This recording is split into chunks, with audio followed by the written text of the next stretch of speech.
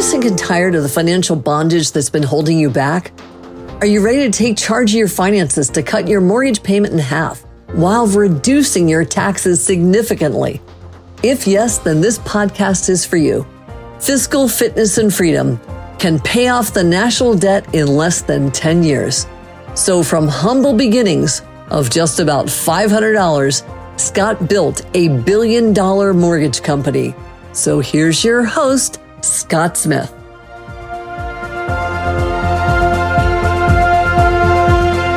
Hi, everyone. Welcome to Fiscal Fitness and Freedom. I'm Laura Lewis. I'm here with Scott Smith. How are you, Scott? Doing good. What do we have for today? In a previous episode, we learned a lot about you and we kind of just went through your background and how you got your start. I kind of want to focus on the present. I know you're involved in structured finance now and recently got some patents approved in that space. So what have you been up to? Oh, and so those patents, there's about 4 patents involved. That's in structured finance for private equity. That's one of the ways we met, actually, working on those different conferences. So yes, we received 4 patents in that area. We have more patents that will be coming in. That's been something I've been working on for about 15 years now. Wow. And that is outgrowth of really, my start in the finance career was as a pioneer in commercial mortgage-backed securities. And my specialty was the architecting the structure so that it was a win-win. It seems to be, that's like the Financial Freedom Act. I always am looking at financial deals and how are they win-wins? And that's the way I've used structured finance. And so, yeah, I've been working on is like, what's the future of structured finance in the alt industry? So that's private equity funds and real estate investment trust REITs. And the exciting part about it is that they are using structured finance now in private equity. It is starting and it's becoming big pretty quickly. I'd always wondered if we'd get these patents in place and then, spend the next 10 years trying to get them to structure the first deal, but they're structuring deals. So we're going to market and looking to be able to license some of the technologies in the private equity field. I don't know much about patents in financial technologies other than it's apparently very tough to get them. Has this been the case for you as well? Yeah, most people will tell you can't get a patent for financial technology. And that ties to a Supreme Court ruling. That was the Alice ruling. And indeed, we had received allowances on some patents that I had filed prior to the Alice ruling. And when the Alice ruling came back, the patent office actually came back and said they had to rescind those allowances. So what we've done is we don't have patents on the structure or a business process. You can't get that. That's hard to do. We have some patents pending we may still get in that area. What we focused on is the technology behind how a private equity fund would model a structured fund. So they do certain things in programming and certain things in the computer science. There's certain analytics that come in that we were able to get patents on. And that turned out to be a very effective approach because that's kind of a very broad patent. Pretty much any structure that a PE fund is doing or will do in the future is likely to use these analytic techniques that we were able to do patents on. And so that allows us to go to market. It allows us to earn some licensing fees from the big PE funds that are doing these structured deals. But it also allows us to evangelize the use of structures that they're not currently using that would be, I think, even more powerful than what they are using today. My view of the future of structured finance and private equity is that it allows a larger audience to participate in a private equity fund. That's good from 2 points of view. One, smaller investors can get in, different types of investors can participate in the field. And what it does for the field is it brings fresh money in, brings in more money and it allows the industry to grow. I think that the industry will probably grow from $5 to $15 trillion in size over the next 10 years or so. It's also going to, and already is beginning to pursue different assets that it doesn't currently pursue. The traditional private equity fund was you buy some companies and you grow them, you merge things in, you change technologies, you do different things, and then you turn around and sell them.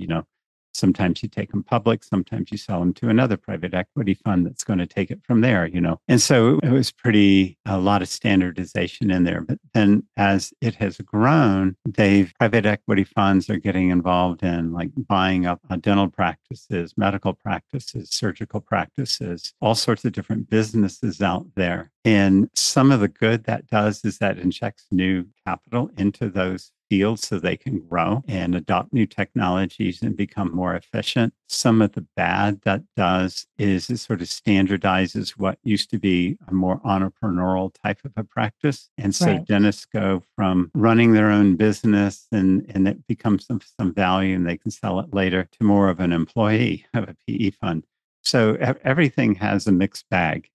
Private equity structured finance also allows lower cost funds to come into private equity. So that can be good for a lot of different reasons. And the reason structured finance does that is the way structure works is you have a general pool or fund that's generating cash flow. And as that cash flow comes out of it, those investors needed a certain return to invest, which in private equity is around 14%. You want a 14% return if you're going to take that risk. And then if you slice and dice that cash flow and you say, well, look, this cash flow is a little variable over time, but there's always, the senior piece of it, there's always going to be this amount coming in. And so that can establish a AA rated bond, it only needs a return of maybe 5%. Right. Well, so now you have 5% interest money coming into an industry that these 14% returns. And that can allow you to leverage up the returns to the conventional investor or bring down the overall cost of funds. If you bring the cost of funds down for private equity, they can buy different types of assets. And that means you can extend that industry into other areas of the economy that are not already there. So it can be a huge win-win all the way across the board. It sounds like it. You really are. This is like your personal brand is win-win. Yeah, win-win and new things you can do with financial technology. Right. A private equity fund itself is financial technology. So how do you extend that financial technology to do more with it? And so that's our goal. So where structured finance has entered into the industry already, it's provided liquidity to investors who invested in funds a while ago. So in other words, traditionally, pension fund will invest in a private equity fund and their money is tied up for the next 12 years. There's a secondary market. They can go sell their interest, but usually they get a discount. There's a hit. And so there have been the types of funds where they take these older assets and they pool them together, and then they issue senior pieces off of that to give the owners of the assets, pension funds, some cash back early on. So at 5 years down, instead of waiting to 12, they get cash back. And that cash coming back is supported by a rated bond. So it's a low cost instrument.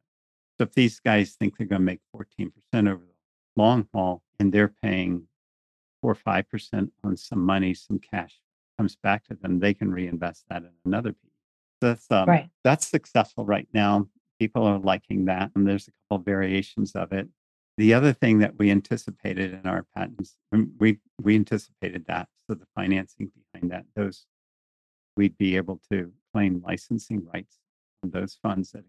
The other one are called continuation funds, and I've long in early filings, I'd say GPs come in, they buy some assets, they mature those assets over a 10 to 12 year period, and then they sell them. Well, they're collecting a 2% fee each year on that money. And then they sell it. They're not, they make a profit on the sale, but someone else buys it, right? Well, why isn't it that same GP buying it with a new fund, right? They know the asset pretty well and they can earn that 2% fee. So continuation funds are actually addressing that issue. in our anticipation, that's sort of sequential financings that go on. And so I think they're not doing enough of right now is on brand new funds, structuring them from the get-go. And that's an area that we hope to go out there and evangelize. And the way we would be doing the licensing is likely the rating agencies and investment banks are actually structuring the deal. They're the ones that are concerned about the future of the deal.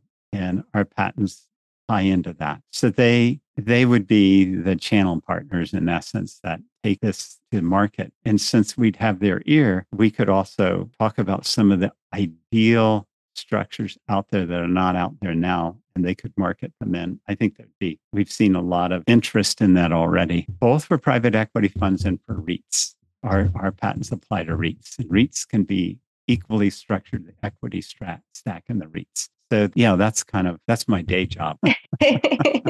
How are you planning to go to market with this? Is it already in market, or what's the strategy behind that? We would be working in conjunction with the rating agencies and investment banks, I think, because as the deal is being structured, that's when it would need to be licensed. And gotcha. SEC could be involved in that too. You've got a lot of watchdogs out there, industry groups that exist for limited partners, all concerned about compliance, and this becomes a compliance issue. Oh, okay. And so we just sort of ride on the coattails of compliance. And, key to that is we keep fees real low, so no one blinks. And it's revenue for us. And it's also the opportunity to begin to market new ideas in the industry that could expand the industry. So we would hope that our presence and the work we do is perceived as a win-win over time, But I do think there's so much room for growth in private equity. It's an exciting field. So speaking on that growth, what do you think the future of structured finance in private equity will be? I think all deals will be structured down the road. I think eventually all deals will be structured. New deals are probably are north of $1 trillion a year right now. Oh, wow.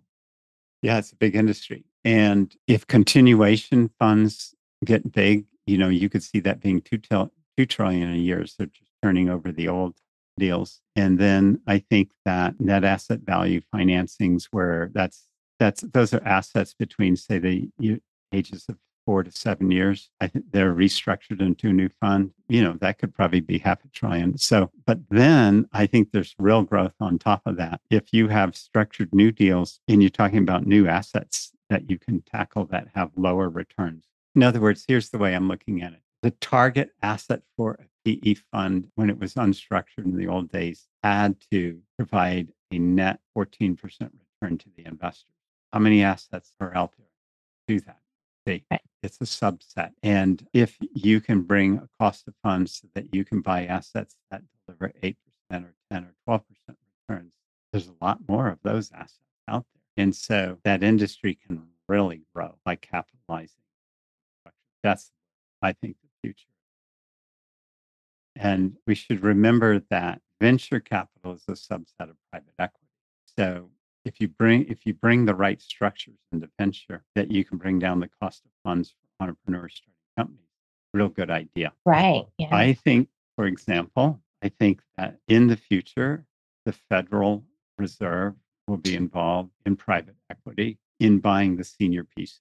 So here's what I mean by that. One of the roles the Fed has played historically falls under the category of quantitative easing. QE is what it was called, QE1, QE2. And that's received criticism and it's also proven itself. That's where they just literally generate money out of thin air and they put it into the market. Now, the way they put it into the market is they buy treasury bonds and mortgage-backed securities. And so it's another buyer buying these things, which helps bolster the price these financial assets and it provides liquidity. But it's mostly stimulating that monetary economy. It's not actually impacting the real economy. And so the Fed has been reticent to use quantitative easing and buy. They don't want to go and buy in the stock market. They just feel that's interfering too much. But they could buy senior interest in the private equity market. And I've talked to both PE funds and people at the Fed, and they definitely see the opportunity out there. So it's possible that depending on how far our economy slides, if it needs stimulus coming out, you might get PE funds, might get the Fed buying very low interest rate senior pieces in PE funds in certain sectors to stimulate the economy. A real effective way to do that. And that's structured finance. Our patents actually apply to doing that. Of course, I have a vested interest. They should do that. Yeah. Definitely so sounds like that's where I think that's where I see it going. So you mentioned you have a couple of these patents. Where can people go to learn more about what their structures are and the type of patents that you have? We have a website and it's got a real original name, structuredprivateequity.com. It's very easy to remember. Structuredprivateequity.com. That site will have more and more information on it. It's sort of a teaser site right now. It does talk about some of the structures I've talked about. Doesn't say much about what we received our patents on and where the licensing applies. That's what we're talking to people in the industry on that right now. We're hoping that we can have a standardized type of just become a part of the usual mix, obviously. Yeah, structuredprivateequity.com. I think you can contact us through that site. Awesome. Yeah. Thank you so much, Scott. This was great. Oh, you're welcome. It's interesting. We could do in another podcast, since you were talking about AI, I'm invested in 2 other companies that on the board that have some interesting technologies, which maybe we'll cover that in the future podcast in terms of how it impacts the economy, how it impacts the future of work. So, that'd be great. Been learning a lot about those technologies. So, we can do that. Okay. Perfect. Thank you, everyone. Talk to you all soon. So that's it for today's episode of Fiscal Fitness and Freedom. Head on over to iTunes or wherever you listen and subscribe to the show. One lucky listener every single week who posts a review on iTunes will win a chance in a grand prize drawing to win a $25,000 value grand prize drawing for a private VIP mentoring session with Scott Smith himself. Be sure to head on over to fiscalfitnessandfreedom.com and pick up a copy of Scott's blueprint to discovering your own unique formula to personal success. And join us on the next episode.